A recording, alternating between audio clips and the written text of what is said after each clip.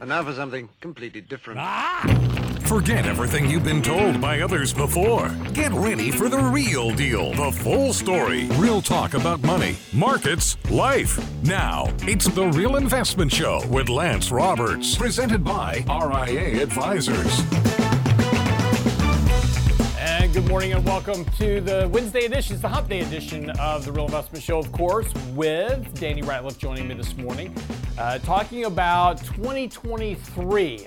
Yesterday, if you missed it, we did our economic outlook. We answered a whole bunch of questions for an hour from viewers who were asking everything about everything from gold to bonds to the market outlook to what's going to happen next year. That replay will be up on our website in the next day or so. Brent's just going through his magical editing down to get that all worked out. But we'll have that up on our website on the main page, realinvestmentadvice.com, so you can download that, watch that.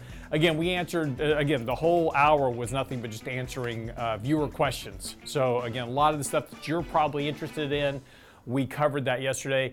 And don't worry, we'll be doing that again soon, next year. So once we get to the new year, we'll do like a year preview. So we'll talk about what we expect then.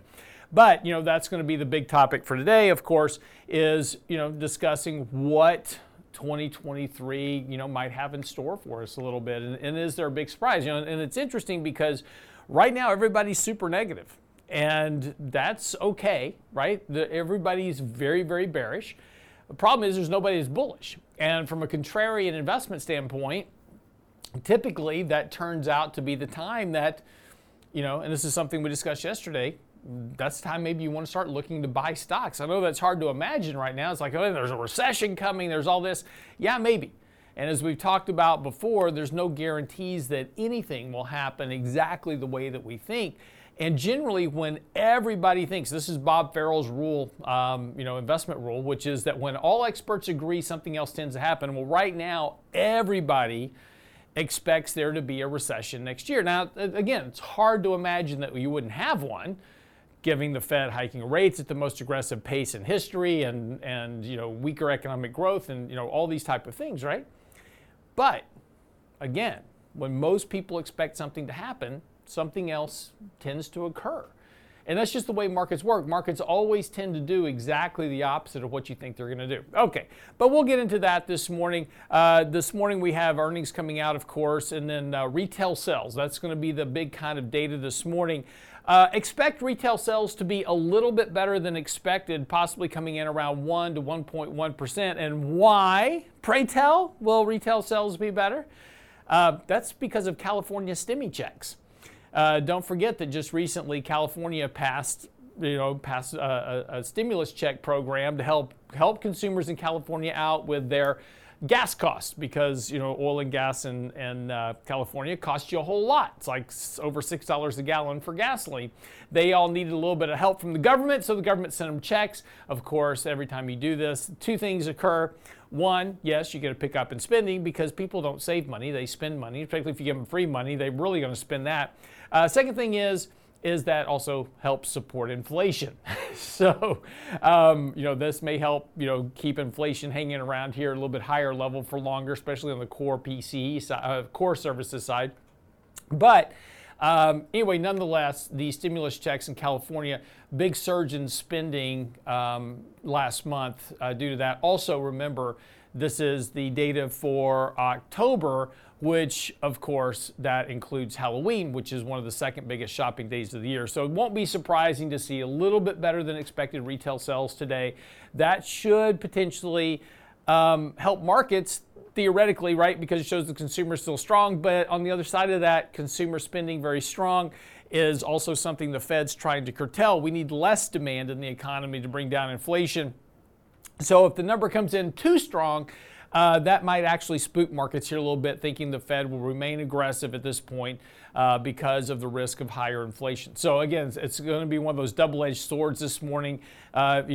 It's almost like Goldilocks, right? It can't be too hot, it can't be too cold. It's got to be just right on that retail sales number for the markets to respond positively.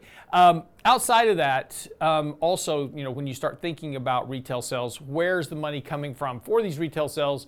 That showed up in the credit card survey report out yesterday. Big surge in credit card spending. Again, consumers turning to debt, short-term debt, credit card debt, in order to make ends meet, buy things, those type of stuff. So not surprising with Halloween. Everybody wanted to dress up and decorate and buy candy. Candy, of course, very expensive for Halloween. All went onto the credit card. So we saw a big surge last month in credit card debt. Again, not surprising as consumers continue. There's no savings for the bottom 90% of the population. Savings rates are dropping to below pre-pandemic levels. So again, if I've got to make ends meet, where do I got to go? I got to go to credit card debt. Now the question will become ultimately is when we begin to see consumers getting tapped out on credit. In other words, there's a point to where banks are going to go, Brent, quit asking for more credit card debt. We're not going to give you any more credit cards, right? You're completely maxed out. And there is that point. There is a point to where credit will become unavailable because when you go to apply for a credit card, your debt to income ratios simply just don't line up. And this is interesting, right? I'm hearing a lot of commercials on the radio as of late, television too, for mortgage companies saying, hey, this is a great time to take the equity out of your house and pay off that credit card debt. Now, that's an awesome idea, right? Mortgage companies nobody wants to get a mortgage right now because of where mortgage rates are. So nobody's going to refinance their current mortgage into a higher rate. That's ridiculous. So the only way to really do anything on the mortgage side of the ledger is to get people to cash out the equity in their house, take out a home equity loan in order to do something else with, right? Go on that vacation, pay for college, or pay off that high interest credit card debt. Now, in theory, this is a great idea, right? I can take 18-19% credit card debt, swap that out for say 7.5% mortgage debt on my house. That's great. I extract the equity from my house. I now lower my interest rate on my credit cards, pay those off. But the problem is the consumers do this and then do what? Turn right around and run the credit card debt right back up again. So now they've got the mortgage debt on their house, plus they wind up running back up their credit card debt. So again, if you want to do that, if you want to take out a home equity loan on your house and pay off your credit card debt, absolutely nothing wrong with that. But you cannot go back into credit card debt. You've got to cut all your credit cards up and you're done on credit cards until you pay off that loan on the house. You're just shifting the balance. So you can't go back and run out credit card debt all over again. But this is not what most people do. They wind up with even more debt. And this is why we have such a debt problem in the country, and why when you start talking about debt to income ratios and those type of things, you see these debt to income ratios like, oh, the consumer household balance sheet's very healthy. No, it's not. It is only healthy in the top 10% of income earners that have no debt and lots of savings. Everybody else is struggling with a lot of debt and no savings. The average person, we talked about this before, 65% of Americans living paycheck to paycheck. The average household basically has less than $500 worth of savings in the bank to meet an emergency. That is not a healthy household balance sheet. And when we get into next year, that's where those cracks in the foundation that we've been talking about for a while are really potentially going to show up. But again, as I said, there's certainly lots of evidence that we'll have a recession next year, or at least should have one. But again, don't invest that way. And this was one of the key points yesterday, is that you've got to manage the risk in your portfolio to invest in whatever market comes, and betting that something's going to happen tends to not work out as well as you think. All right, quick break. We'll come back. We'll talk about 2023 with Danny Ratliff. Don't go away. You're listening to The Real Investment Show.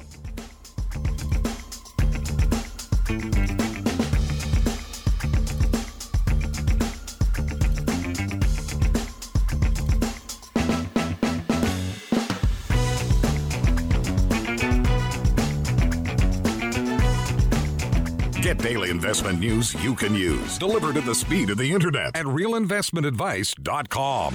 In 1999, a parafiduciary group of financial advisors were busted by corporate giants for trying to operate in their clients' best interest.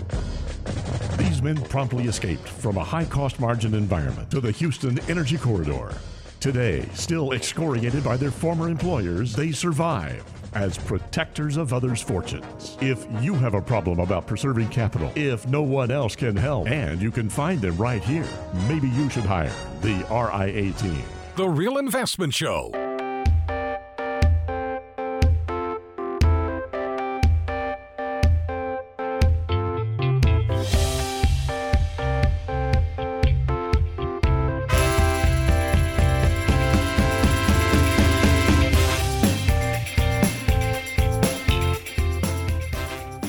So student scores have fallen on education tests ever since the switch to online learning.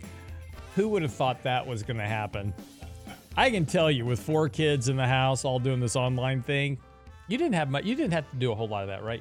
Were your kids doing a lot of online? Yeah, Danny? we were doing it. Danny's here, by the way. Hi, Hey, Danny. guys. Good morning. Good morning. How are y'all? So did you have a lot of, because my kids were, in high school, basically. So No, so our problem with the online was that our kids are so young, you literally had to hold their hand through it all because, after a while they'd start teaching you how to use the computer, but Yeah. it took a minute. yeah, so it's in my house. It was, they've got one laptop with their online learning, and then they're doing 12 other things at the same time, right? Yeah. So they're on their phone or whatever. We didn't have that problem. And my son was creating an online business at home by taking everybody's physics exams and getting paid for that. And the way I found out about that is I got a call. So my son's whip smart, super book smart, dumb as a rock when it comes to common sense. But I love you, Tommy, if you're listening this morning. But anyway, so he's like super smart. He doesn't have to study. He looks at something one time and he's got it. And so so people were paying him $20 to take their physics exams for him. And I get a call from the principal at the school, and he's like, Mr. Roberts, we're going to have to suspend your son for 3 days because he was caught cheating on his physics exam. I'm like, what? And he's like, yeah, your son was caught cheating. I go, that's impossible. He doesn't cheat. He knows better. He doesn't need to. He doesn't need to, right? And like, well, he did. The way we know is that we give out randomized tests, and he turned in a test with his name on it that was the same as this other kid's, whose name happened to be Thomas. So it turns out I go and confront my son with it, and he says, I can't believe I did that. He says, I took the test for Thomas, and I actually turned his in. I thought it was mine, and turned it in. And anyway, so for this, he makes $20 a test. He wound up spending 30 hours in detention over this. Oh, wow. Which was partly my doing. I talked to the principal. I was like, I need a really long detention sentence for this. Now, my son doesn't know that, but Yeah, he may now. He may now. But anyway, that's what happens with online learning, right? We were just trying to teach our kids to read at this point. Okay, here's Yeah. what this means. I mean, I think we were second grade and kindergarten and pre-K. So Yeah, I know. Well, my wife and I just, we encode messages at our house that we leave for each other. We just write in cursive. So there you go. So anyway, but yeah, online test scores have fallen sharply over the last 2 years due to pandemic. And of course, everybody's going, oh, it's all the pandemic. That's why kids are having, learning problems. No, there's a lot of other problems. Also has to do with what you're teaching kids as well. But that's a different story for a different day. Anyway, morning, Danny. How are you? I'm doing great. You? We're doing well. So yesterday we did our economic kind of outlook for the year, answered a bunch of questions. Kind of what was your takeaway yesterday? I think that there's still a lot of uncertainty and people are concerned. And, rightfully so. I mean, you look at the numbers, just right now, somebody just wrote in, TK said on YouTube, hey, does Amazon letting go 10,000 people before Christmas portend a recession? No. But it doesn't look good, right? I mean, you have FedEx laying people off. You have all these companies. And, I think that people are beginning to become a little bit more concerned. I mean, markets have been really good. So it's interesting because from week to week, I think people's behaviors, their perceptions changes. And so it's difficult to navigate in this environment where, we have a really good week last week. I mean, a great week. And hey, we got to be in. People who want to be out are, they're a lot more anxious to put more money to work. Right. Whereas, this is probably a time that maybe we need to start, taking a little bit back off. But, I think that there's some good things that are coming, right? We see that we're going to have gridlock in the political spectrum, which is going to be great from a financial planning perspective. We're going to get a little bit more leeway potentially where we've had to, planning year to year has become pretty difficult. Markets, obviously, I think are the biggest concern at the moment where we've had anywhere between a 15 to 30% drop in just the last month and a half, 2 months. And people just don't know where to go from here. And, now we're hearing rumblings that, okay, we're actually going to be in a longer recession or get into a recession here in 2023. What does that mean? And what should people do? We've had everything from I have too much cash, need to put funds to work, from I'm still 100% invested, how do I get to more cash? Mm-hmm. So, I mean, every question you can think of, it's all over the spectrum at the moment. And, I think that's why we try to do these things. So if you didn't get a chance to attend yesterday, you can go to the YouTube channel. Brent, is that up yet? We're gonna post it on the front page of our website. So if you go to realinvestmentadvice.com, it'll be right there on the front page. Perfect. So just an hour. So we do these candid coffees, and it was designed during the pandemic actually because we couldn't get in front of people, and it's kind of just like office hours and say, hey guys, just random fire. Give us some questions you have. And a lot of people probably have very similar questions. So that's what we were doing these for. We're going to continue doing these here in 2023. But, I don't know, Lance, what did you take? What was your biggest takeaway?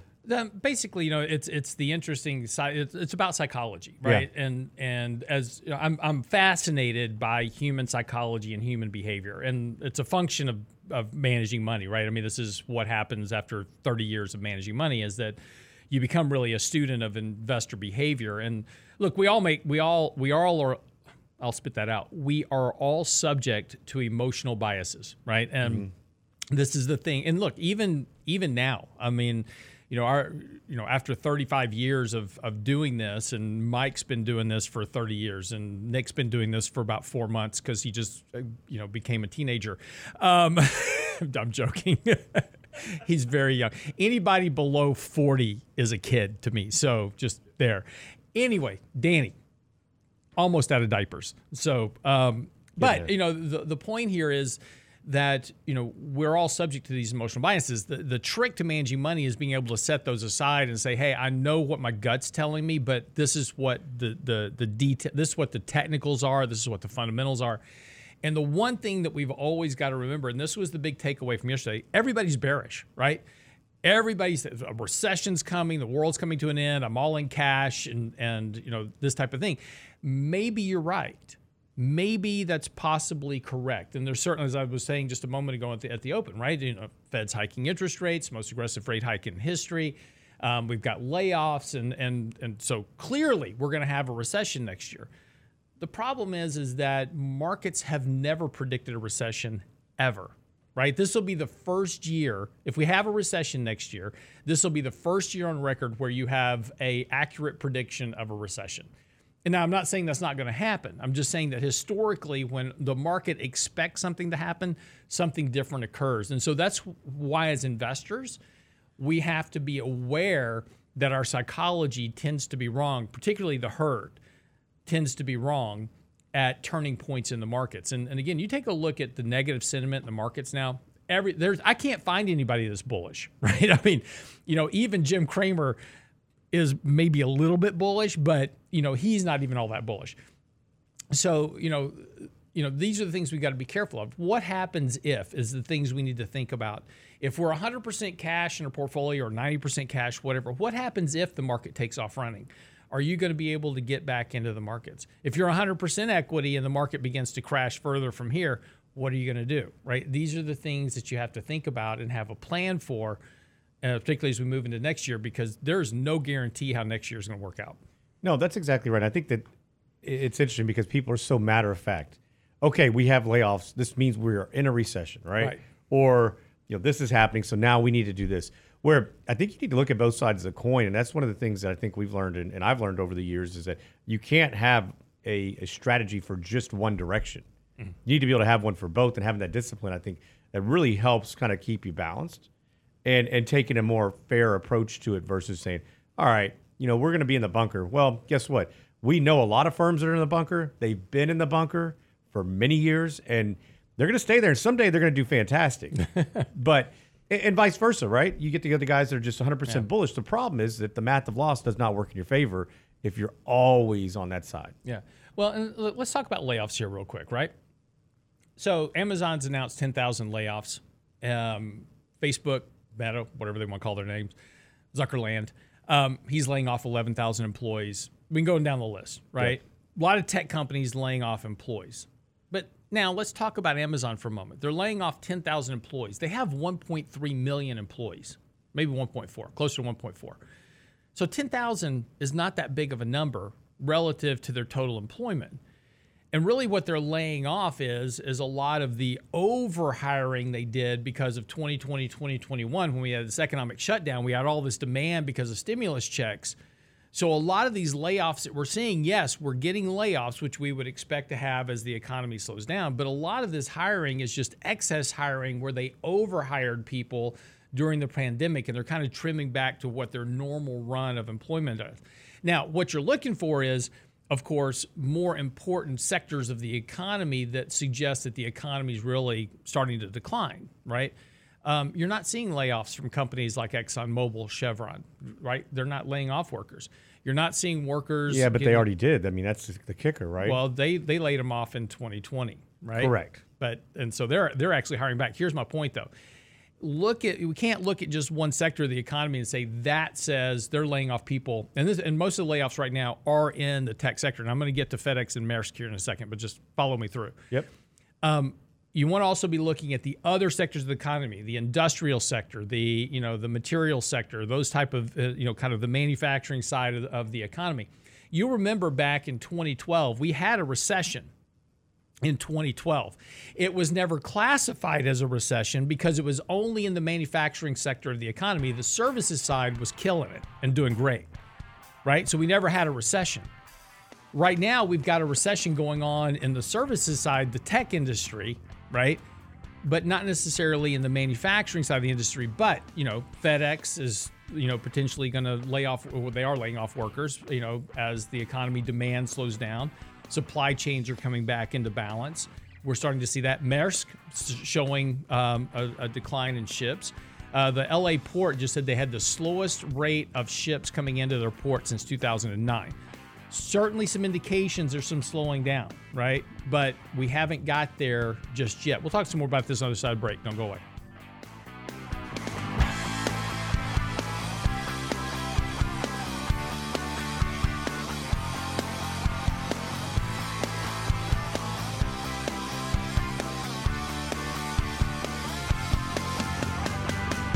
The Real Investment Advice blog. It's required reading for the informed investor. Catch it today at realinvestmentadvice.com. In 1999, a parafiduciary group of financial advisors were busted by corporate giants for trying to operate in their clients' best interest. These men promptly escaped from a high-cost margin environment to the Houston Energy Corridor. Today, still excoriated by their former employers, they survive as protectors of others' fortunes. If you have a problem about preserving capital, if no one else can help, and you can find them right here, maybe you should hire the RIA team. You're listening to The Real Investment Show.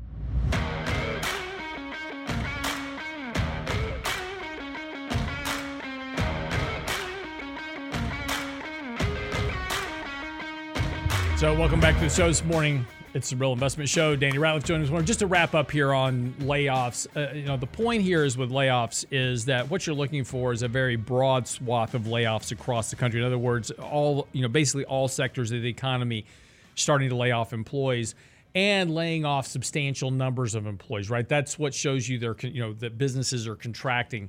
Right now, we had a lot of hiring, right? You had a lot of truck drivers, as an example. You had a lot of truck drivers hired because there was a shortage of truck drivers. And now that demand is starting to slow down, there's an excess number of truck drivers, so you have to fire some. Same way with shipping, same way with Federal Express. There was all this demand to ship products, so they hired a bunch of workers to ship this demand. That demand is now slowing because we have a slower economic environment, and the supply chain imbalances are now coming back into balance. And this is why you're starting to see inventory builds at Target and Walmart and others. And now they're trying to lick the Amazon Prime, recently having 2 Prime days to try to get rid of excess inventory. So as the economy slows down, those excess employees are getting fired, but that doesn't mean that they are actually contracting their employment in terms of a recessionary drag. Now, I'm not saying we're not going to have a recession. Don't run off and say, oh, Lance says there's no recession coming. I'm not saying that. We just have to remember there was a rush to hire a lot of people because of all the stimulus checks and the shutdown of the economy. Now things are kind of coming back into balance of the supply-demand imbalance. That's coming back into balance. So excesses are getting reduced. Now, if the economy continues to slow down next year, yes, we're going to have more layoffs. And once we start seeing consistent layoffs across companies, that's going to be your real indicator that we're in a recession. And that occurs, again, we won't know we're in a recession until after the fact. But when you see layoffs really starting to spike higher, starting to see the unemployment rate spike higher, start to watch the labor force participation rate drop, that's when you're going to be in the recession. That's the thing you're going to really be looking for on that employment side of the data. Well, and that's one thing, though, that I think that's why it's so important to follow some technicals. Yeah. And understand that, hey, it's time to take chips off the table. It's time to add a little bit. But don't do all or nothing, because that's when you get in trouble. Because think about how many times, in June, and then at the end of September, everybody's saying, get me out. Yeah. I want all the way out. And then you missed out on a 17% run or a 14% run. I mean, that's pretty significant. Yeah. And to be all the way in cash and watch that, you're just locking in those gains or losses at that point. Yeah. Well, and again, this is, I wrote an article, right at the end of September called, a big short squeeze is coming. Yep. Because everybody was so bearish, right? It was just everywhere you looked, you had uber bearishness. And that's a great setup. And we had said the same thing back in June, that we were so bearish. I was on Fox Business with Charles Paynes a couple times saying, hey, we're about to have a rally here because everybody's bearish, right? The sentiment is so negative, it's got nowhere to go but up. Now we're starting to get back to the other side of that. Everybody's starting to, as Danny, like you said, when we start getting phone calls like, hey, get me in, that's generally the time we want to start selling. So, yep. And we've been selling for the last couple of days, right? Taking a little bit of profit, reducing equity exposure again, raising cash, because there's probably some upside left in this market right now through the end of the year for a variety of reasons, but there's probably not a lot left. So, you don't have to wait until you don't try to pick the exact top to sell. That's where you get on the wrong side of the trade, because this market can move very fast. As you saw last week, you get a 5.5% move in one day. If you're not in, you missed it, right? It's, and this is why we always maintain some equity exposure in our portfolio, because when you have these big 5.5% up days, it can do a lot for the portfolio. And then you can say, okay, I'm going to take that. I'm going to reduce some risk and rebalance and raise some cash. And then on the next decline, buy some more. And that's what we've kind of been doing all year right now. Yeah, so what do you think about 2023 earnings? I mean, we're looking at the consensus earnings are still relatively high compared to where things are, right? I mean, and margins. Yeah, corporate margins are still very elevated here. So margins and earnings both have to decline next year, which also means that theoretically prices have to decline because valuations are at 23, 24 times earnings. So if earnings decline, if the E declines in the PE ratio and price doesn't decline, then you're going to have 30 times PE, right? I mean, valuations are getting very, very high. So the P and the E have to come down. And more importantly, margins are going to be the big issue. One of the reasons that we've got record corporate profit margins is because of the shutdown. We shut down the economy, so everybody laid off workers. And then there's all this artificial demand from stimulus checks. So everybody boosted prices, but they didn't hire back a bunch of employees. So profit margins got really fat for companies in 2020 and 2021. We wrote a couple articles about this. Now, the problem is that in order for valuations to stay where they are, corporate profit margins cannot mean revert. But corporate profit margins will mean revert. They just simply cannot remain at this level because we've now hired back employees. Inflation's declining, demand is declining, so profit margins have to fall. And we're seeing this in several different indicators. But those profit margins are going to have to come down, and that's going to weigh on asset prices next year. Now, it doesn't mean you've got to have another 30% decline in asset prices. It could just mean the market does nothing next year. A lot of flopping around like a fish out of water, as Gary Shandling used to say. You know that joke, right? Danny doesn't. Dan, do you even know who Gary Shandling is? No. Okay, first of all, you need to go YouTube Gary Shandling. Gary Shandling once said that, he said, sex is like a fish out of water. There's a lot of flopping around and gasping for air. So go look up Gary Shandling. Great comedian. Anyway, all right, I can handle that. Yeah, he's actually, it's old-timer humor. Anyway, the issue is that as, the economy slows down, these margins will have to fall. So, but again, that doesn't mean that stocks have to decline another 20%. They could be down another 5%, another 10%. Sure, absolutely. But you've already wrung out a lot of this bear market over the last year just as grind. A lot of stocks are down 60, 70, 80% already. Valuations have come down a lot on stocks. And again, when you look at indexes, that's one thing. Look at individual stocks when you're buying them in your portfolio, because there's a lot of individual stocks in the index that already are trading at very deep discounted valuations, and those opportunities aren't going to last forever. Well, that's a really good point too, because we did get some questions on, should I be investing on, in ETFs or individual stocks when we did our Candid Coffee yesterday. And so I think that's one we didn't really address very much because we just had so many questions come in. But that's a really good point in the sense that you can find a lot of good companies that are significantly discounted, or you can go buy the index. Which would you rather have? Yeah. Well, and again, it doesn't mean that you could buy a value stock, and it doesn't mean that it won't go down some more if the market declines another 20%. Doesn't mean that value stocks won't go down some. Yep. But most likely they won't go down a lot. And a lot of these stocks are yielding 4, 5, 6, 7% dividend yields right now. So you get paid while you wait to work through whatever remains, in this market environment until we get. And look, the good news is that we're getting through this bearish cycle, and we'll get to the next bullish cycle. The question is just, is it next year, the year after that? I don't know.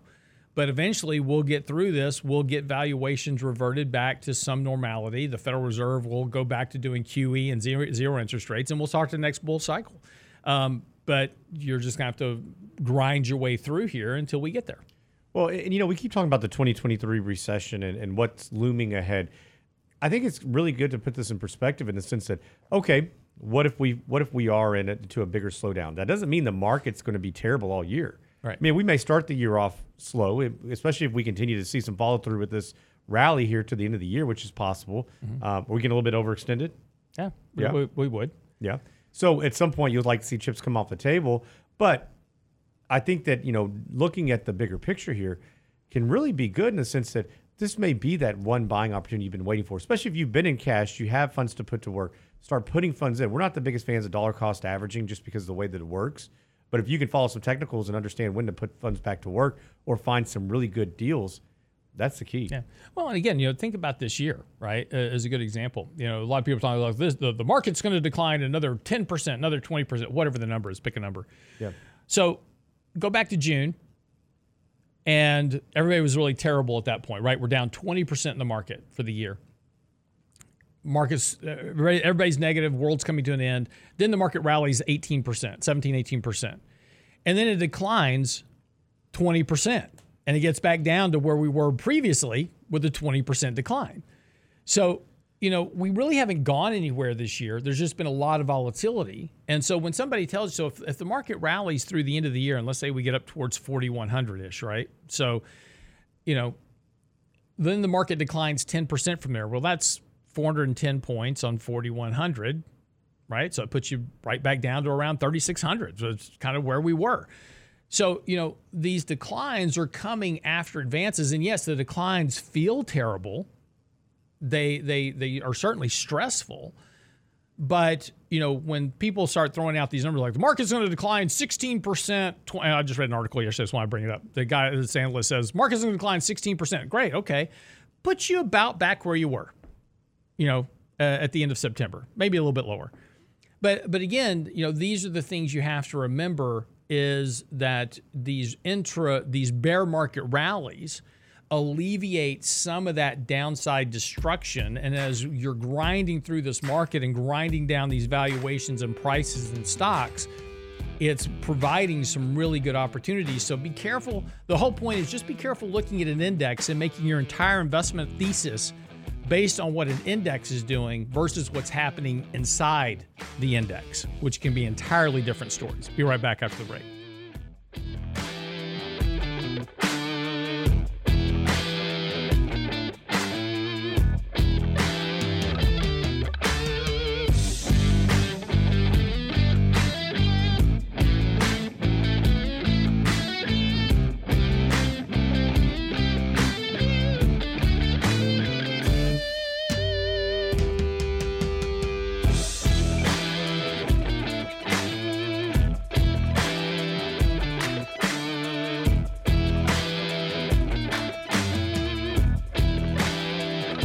Daily investment news you can use, delivered at the speed of the internet at realinvestmentadvice.com.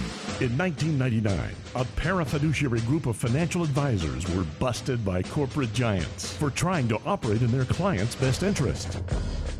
These men promptly escaped from a high-cost margin environment to the Houston Energy Corridor. Today, still excoriated by their former employers, they survive as protectors of others' fortunes. If you have a problem about preserving capital, if no one else can help, and you can find them right here, maybe you should hire the RIA team. The Real Investment Show.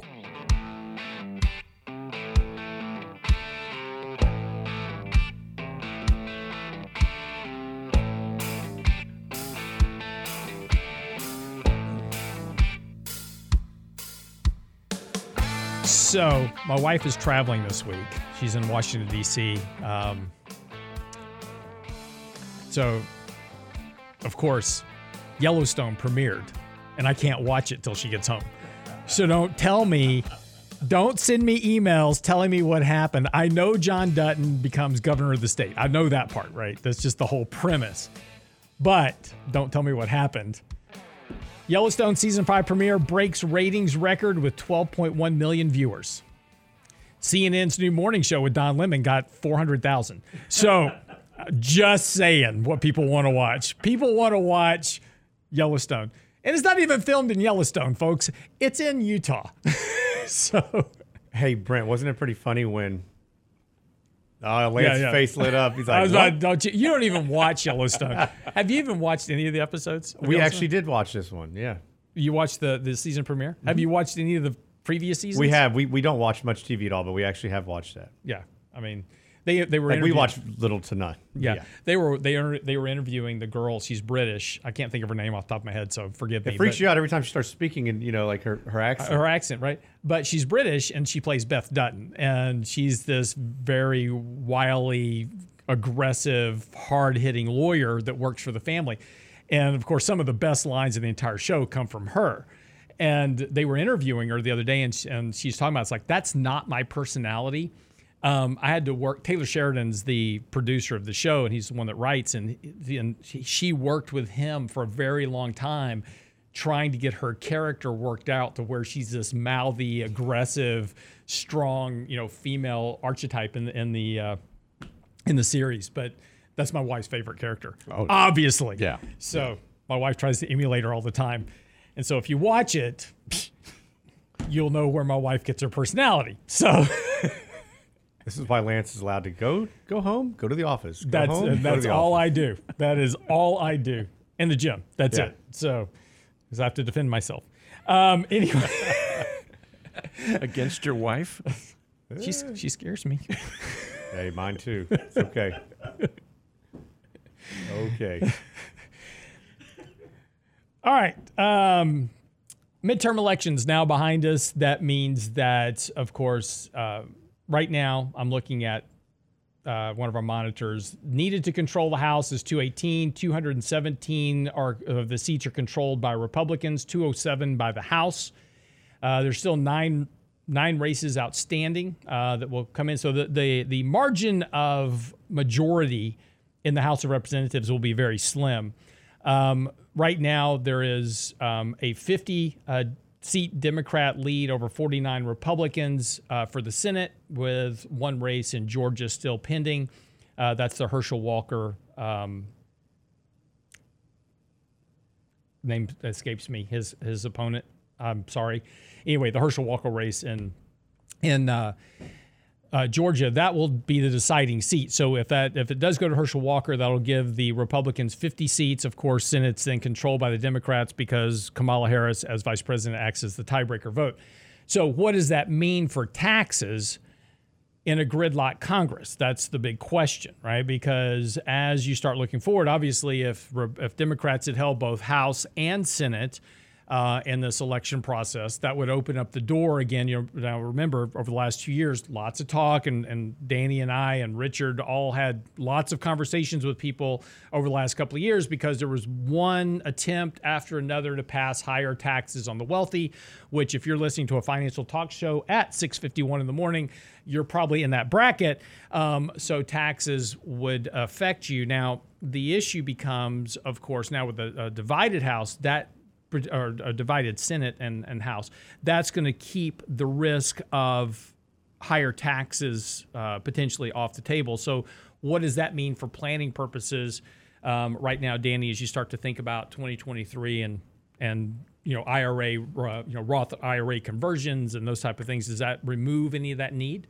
Well, no, I don't think it removes the need. I think it certainly it just delays it a little bit. Where if we would have found out that there was not a divide or the Democrats would have won the House and the Senate, I think we'd be a lot more prone to say, hey, we need to be a little bit more aggressive right now. We do know what they've tried to do this last year in the sense of raising taxes, or reducing the estate tax number as far as what's exempt. I mean, there's so many little things that they were doing that were going to potentially really impact a lot of people. And they've talked about it. This isn't something that they didn't campaign or talk about.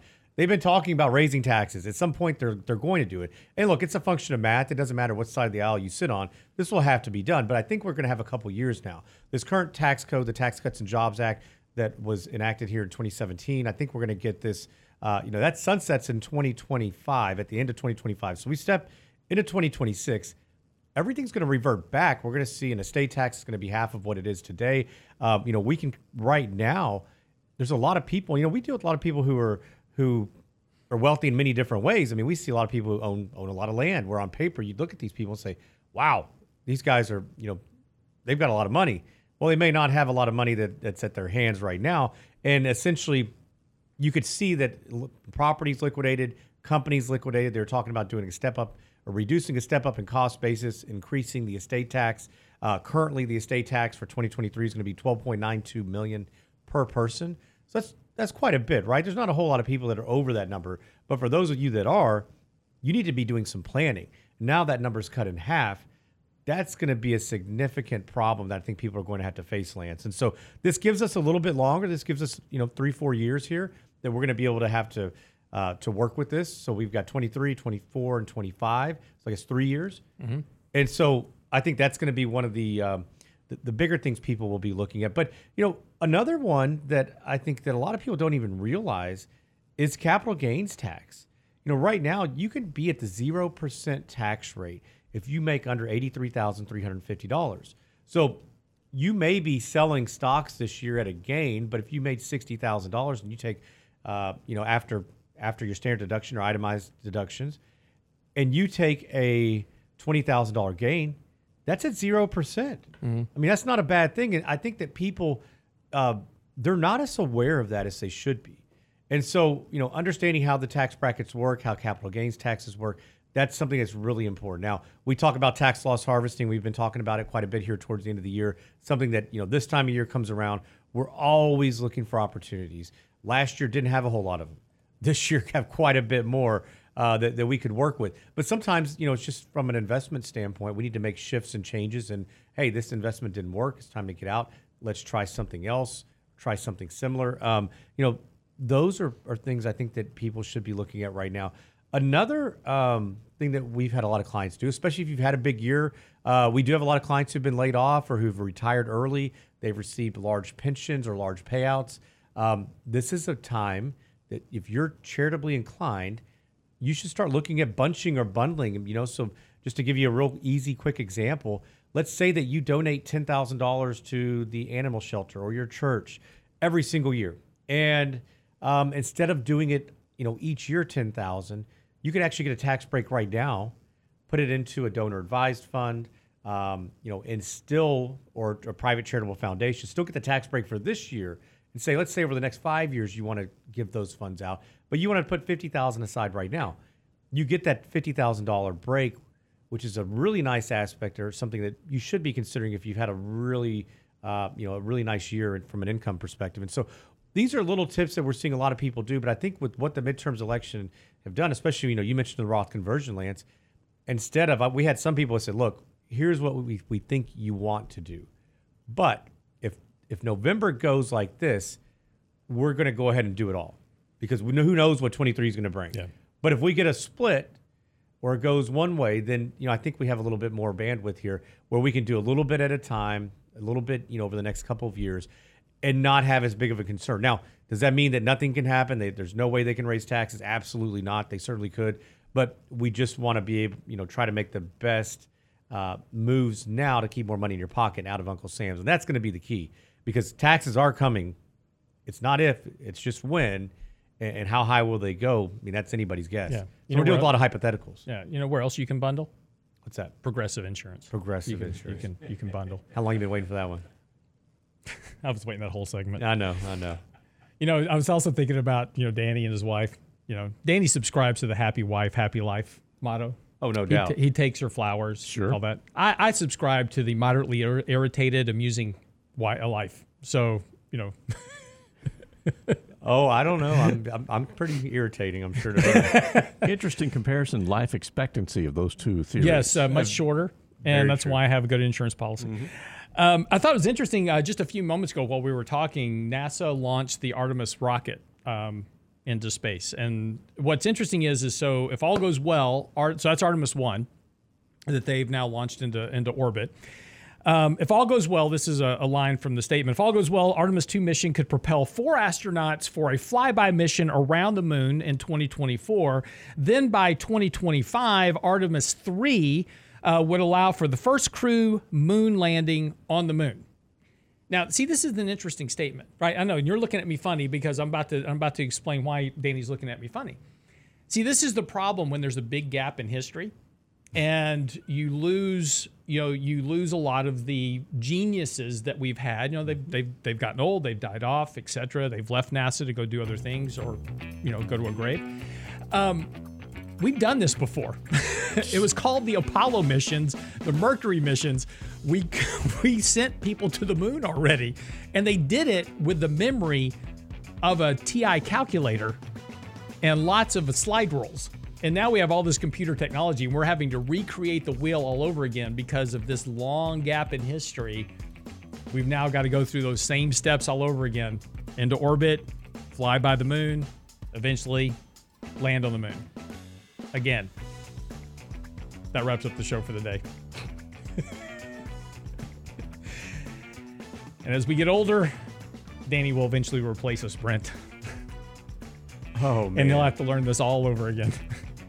Get by the website. The economic outlook for 2023 will be up on the website tomorrow? This week. It will be up this week. So just cruise by Real Investment Show. We'll let you know when it's up. RealInvestmentAdvice.com. That's RealInvestmentAdvice.com. Have a great day.